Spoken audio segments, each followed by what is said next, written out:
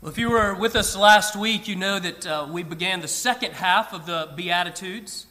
The Beatitudes being that first part of Jesus' famous Sermon on the Mount. And if you have been with us over the past several weeks, you know that that is found at the beginning of Matthew chapter 5. And if you've been using the Bible under the chair in front of you, you may remember we have been on page 809 for quite some time. That's where we'll start today, but we will flip the page today. Because today we come to the sixth Beatitude, Matthew chapter 5, verse 8. And as you know, in the Beatitudes, Jesus lists 8 kingdom qualities. 8 kingdom of God characteristics that mark a Christian.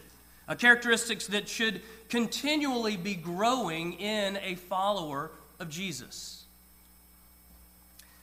Well, before we hear today's beatitude, today's text, let's take a moment to pray.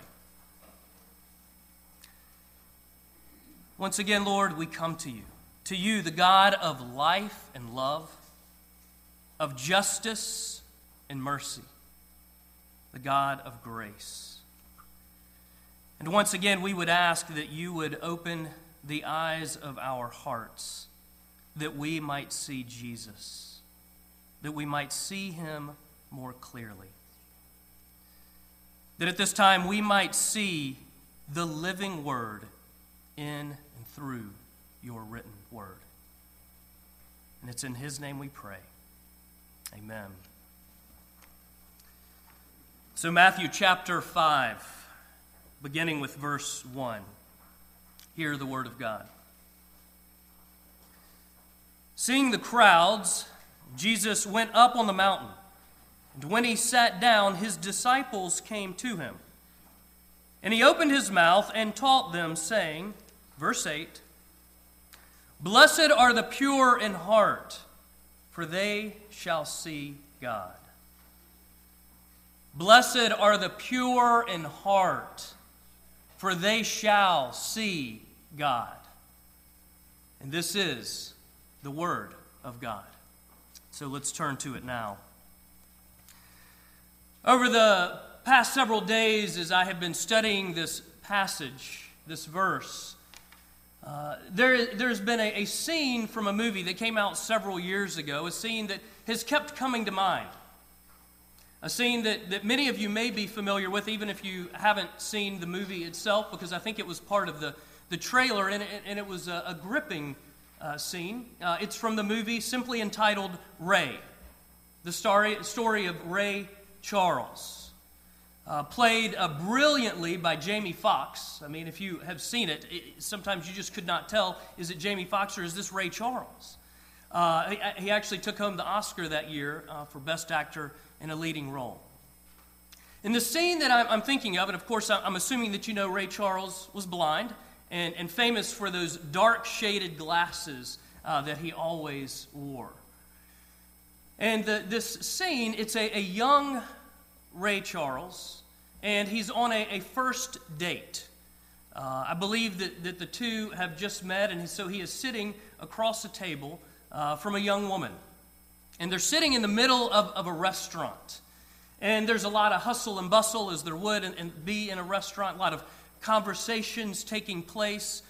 It is a beautiful day, just like today. The sun is shining, and they're sitting in the middle of this restaurant, and he begins the conversation with something like this.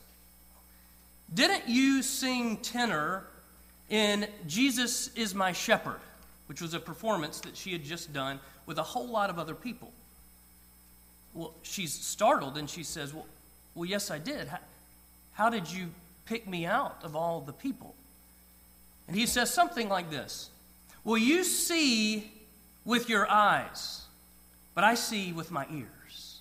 I see by listening. Kind of like I see the hummingbird outside the window over there, and the window is about as far away as it is for me here at this moment." And sure enough, she turns stunned to see that there is a hummingbird that he has seen. And what I love about this picture and why it has always gripped me so much is because I think it expresses so well that sight often goes beyond our physical eyes. And that's a lot of what this passage, this verse is getting at this morning. And so that's what we're going to be looking at today. The Beatitude, as each of them does, has two parts, and so that's how we're going to look at it. First, purity of heart, and then seeing God. Purity of heart, what does it mean to be pure in heart? And then seeing God. What does it mean to see God? For as Jesus says, blessed are the pure in heart, for they shall see God. And so first, purity of heart. What does it mean to be pure in heart? In heart. It's clear that the words in heart indicate the type of purity that Jesus is speaking about here. Now, we often think of the heart in terms of feelings, the seat of emotions. We might speak in terms of head, heart, and hands, or engaging our hearts and our minds. That's much of our English usage today, and that's fine. But when we come to the Bible, we need to look at it from a biblical standpoint. How is that biblical imagery captured? What is the heart from a biblical standpoint? Well, the Greek word is cardia. It may sound familiar to you because it's where we get our English word cardiac. It refers to the very center of a person, the very core of someone, the home of human feeling, thinking, and willing. And so it encompasses much more than our English use of the word heart today. The biblical term heart encompasses the emotions, the mind, the will. Again, it's the human center, the very core of who someone is. And so Jesus is blessing those who are centered at the very core, who are centered on God. Now, if you have been in the church for some time or you have read your Bible at least a little bit, you may realize that Jesus' assessment of the heart, it's not very encouraging. Later in Matthew chapter 15, Jesus states, out of the heart, out of the core of a person, come evil thoughts, murder, adultery, sexual immorality, theft, false witness, slander, and so on. This echoes the prophet Jeremiah, who stated, the heart is deceitful above all things and desperately sick. Who can understand it? And so any biblical reference to the heart points both to the center of our human personality and also to the source of our human problem. Jesus says, blessed are the pure in heart. The pure. So what is it to be pure? Well, the word for pure in Greek is katharos. It's where we get our English words cathartic and catharsis. It means to clean, to cleanse. It means unmixed, unalloyed, unadulterated, as in pure gold or pure maple syrup. I mean, when you go grocery shopping, you have a choice. Your pancakes or your waffles, they need syrup. And so there's the artificial colored and flavored, and then there is the pure maple syrup. Yeah, I'm with you. The pure maple syrup from Vermont, right? Right, Kathy, from Vermont. That's where you get it. It's unmixed, unalloyed, unadulterated. As one commentator says, the pure in heart, therefore, means unmixed at the center, unalloyed at the center, unadulterated at the center. In other words, undivided. Jesus is saying, blessed are those who are undivided, who are centered on God. On the one hand, Jesus is speaking about those whose hearts are morally clean. No doubt his words reflect Ezekiel's prophecy, if you're familiar with it, chapter 36, where Ezekiel states, or God, he is speaking for God, I will sprinkle clean water on you, and you shall be clean from all your impurities. And from all your idols I will cleanse you, and I will give you a new heart, and a new spirit I will put within you. And I will remove the heart of stone from your flesh, and give you a heart of flesh, a heart that is responsive to God. And so on the one hand, it begins with a new heart righteousness. Dennis elaborated on this a couple of weeks ago with the beatitude about hungering and thirsting for righteousness. So on the one hand, it begins with a new heart righteousness. On the other hand, as Sinclair Ferguson points out, this purity of which the Old Testament speaks is not only a matter of cleanliness, although it involves such, but it's also a matter of sincerity and commitment. Commitment of one's heart to the Lord. And the background for that statement lies in Psalm 24, where we read this. David writes, "Who shall ascend the hill of the Lord? And who shall stand in his holy place? It is he who has clean hands and a pure heart, who does not lift up his soul to what is false and does not swear deceitfully. He will receive blessing from the Lord and righteousness from the God of his salvation. Such is the generation of those who seek him, who seek to see the face of God." In other words, those who may stand in the Lord's holy presence have clean hands and a pure heart. You see, they don't lift up their souls to falsehood. They don't live their lives except toward truth. Ferguson continues, the impurity involved here is the impurity of compromise and accommodation. The impure heart is not simply unclean, it is undecided and divided. It is characteristic of the man that James describes as double-minded and therefore unstable in all his ways. Now, there's a book title that captures this meaning of purity so well. Just simply the title. Some of you may know the name Soren Kierkegaard, a Danish theologian, philosopher. But if you don't, the title says it all. Purity of heart is to will one thing. That's the title. Purity of heart is to will one thing. Focused. Committed. Again, Jesus is saying, blessed are those who are centered on God. To be totally centered on God. Fully focused, uncompromisingly dedicated, completely committed. And yet we all fall short. All of us. And we don't like it, do we? We don't like it. And so D.A. Carson offers a helpful warning.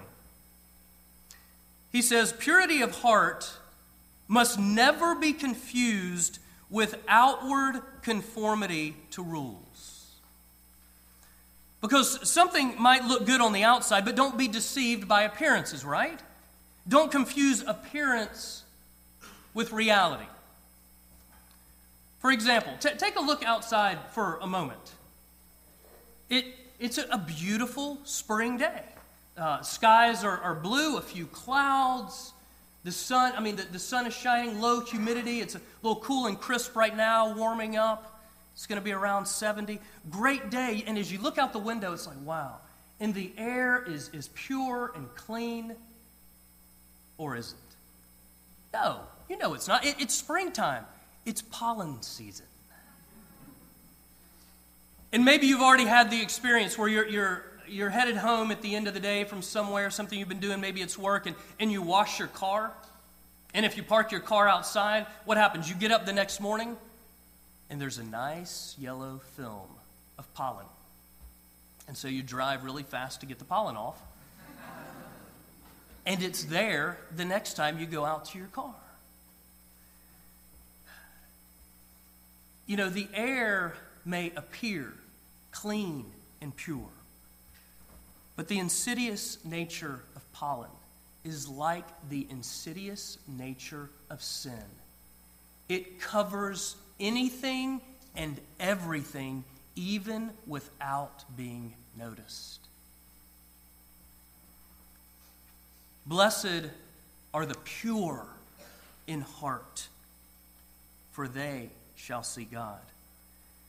Well, just as we're helpless in the fight against pollen, so in and of ourselves we are helpless in the fight against sin. Because we can't make ourselves pure. Only God can make us pure. And so what do? We look to Him. We seek to see God, which leads to the second part of the Beatitude. So second, seeing God. What does it mean to see God? Because that's the blessing, that's the promise, to see God. Blessed are the pure in heart, for what? For they shall see God. Well, there's an important question about this promise. Is the blessing present or future? Is this something for now or just talking about something later? And the answer is yes. Yes, it's both. So we're back to that already not yet idea, the already not yet component to this promise, as with every beatitude, with every blessing that we've been talking about over the past several weeks.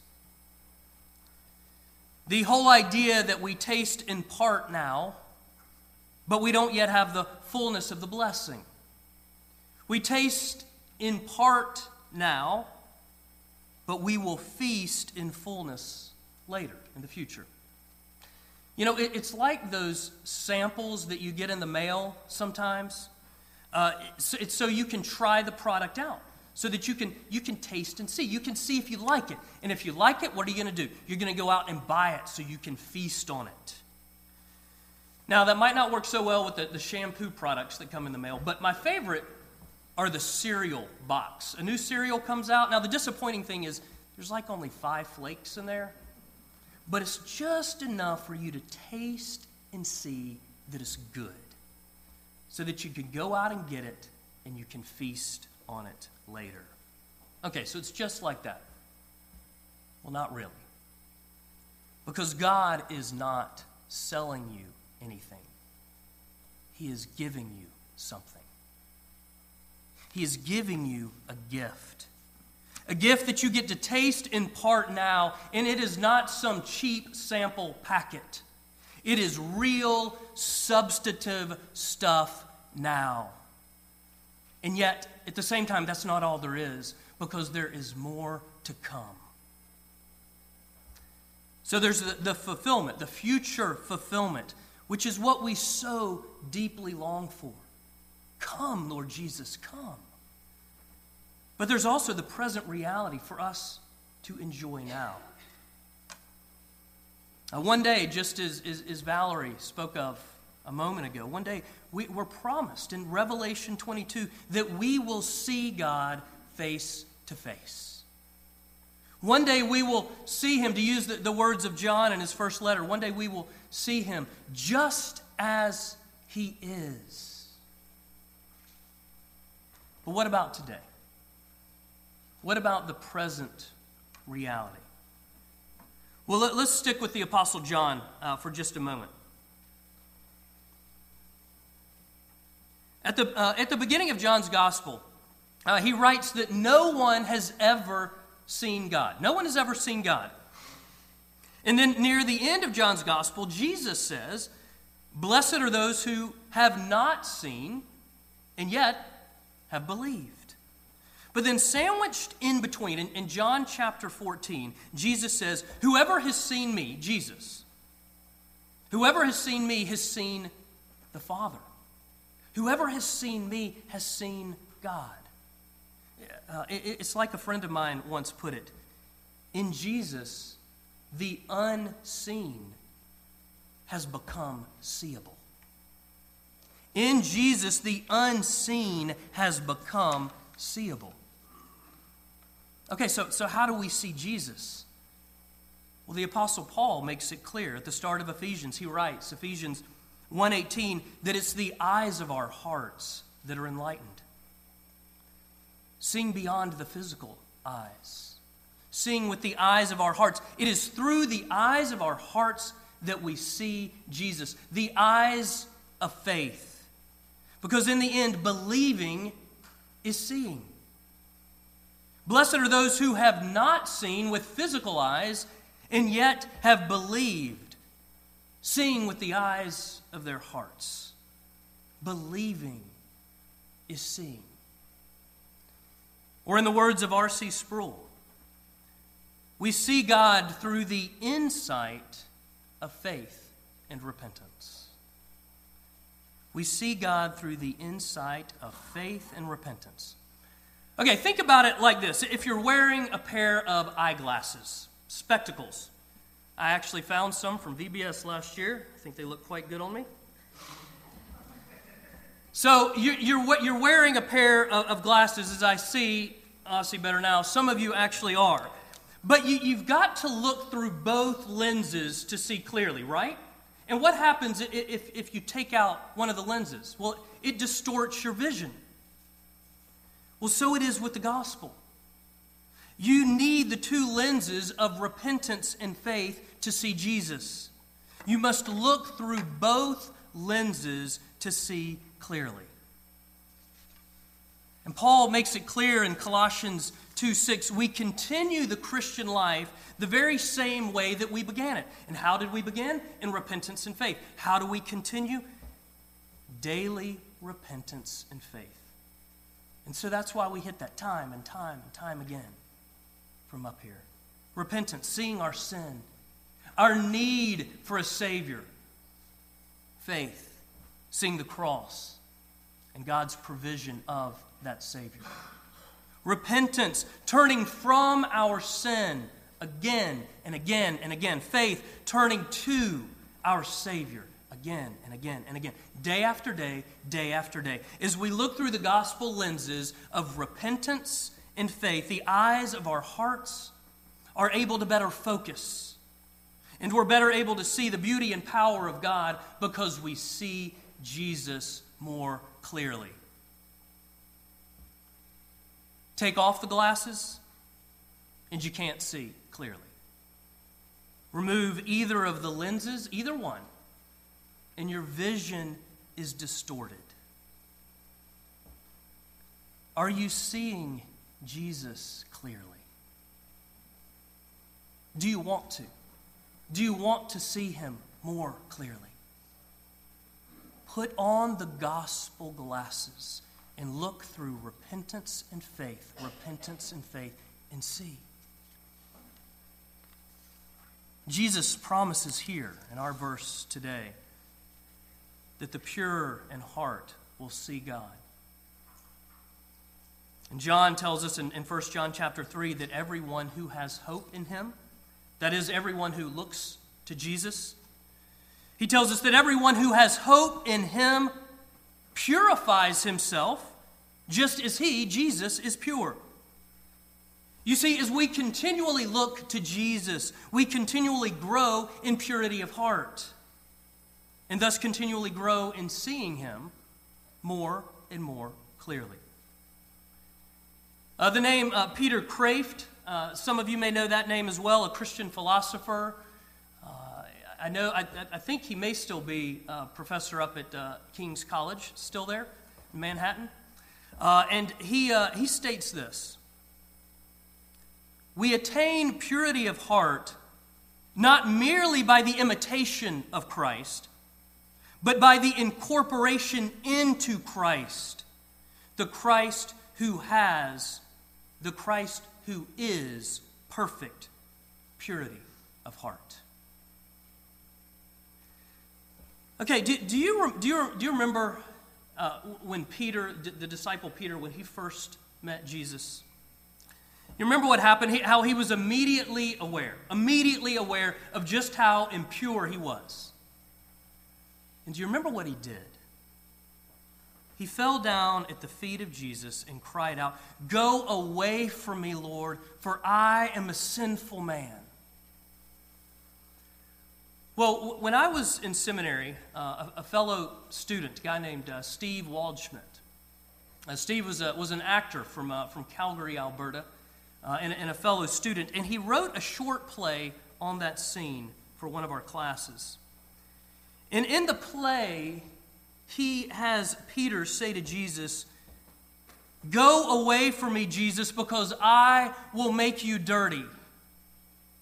To which he has Jesus respond by saying, "No, Peter, you will not make me dirty. I will make you clean. I will make you pure of heart." Again, as we look to Jesus, as we cling to him day in and day out, he makes us pure in heart. And as we grow in purity of heart, we see him more clearly. Blessed are the pure in heart, for you shall see God. And so, brothers and sisters, fix your eyes on him. Fix the eyes of your heart on Jesus, who is not only the author of, but also the perfecter of your faith. Thanks be to God. Amen.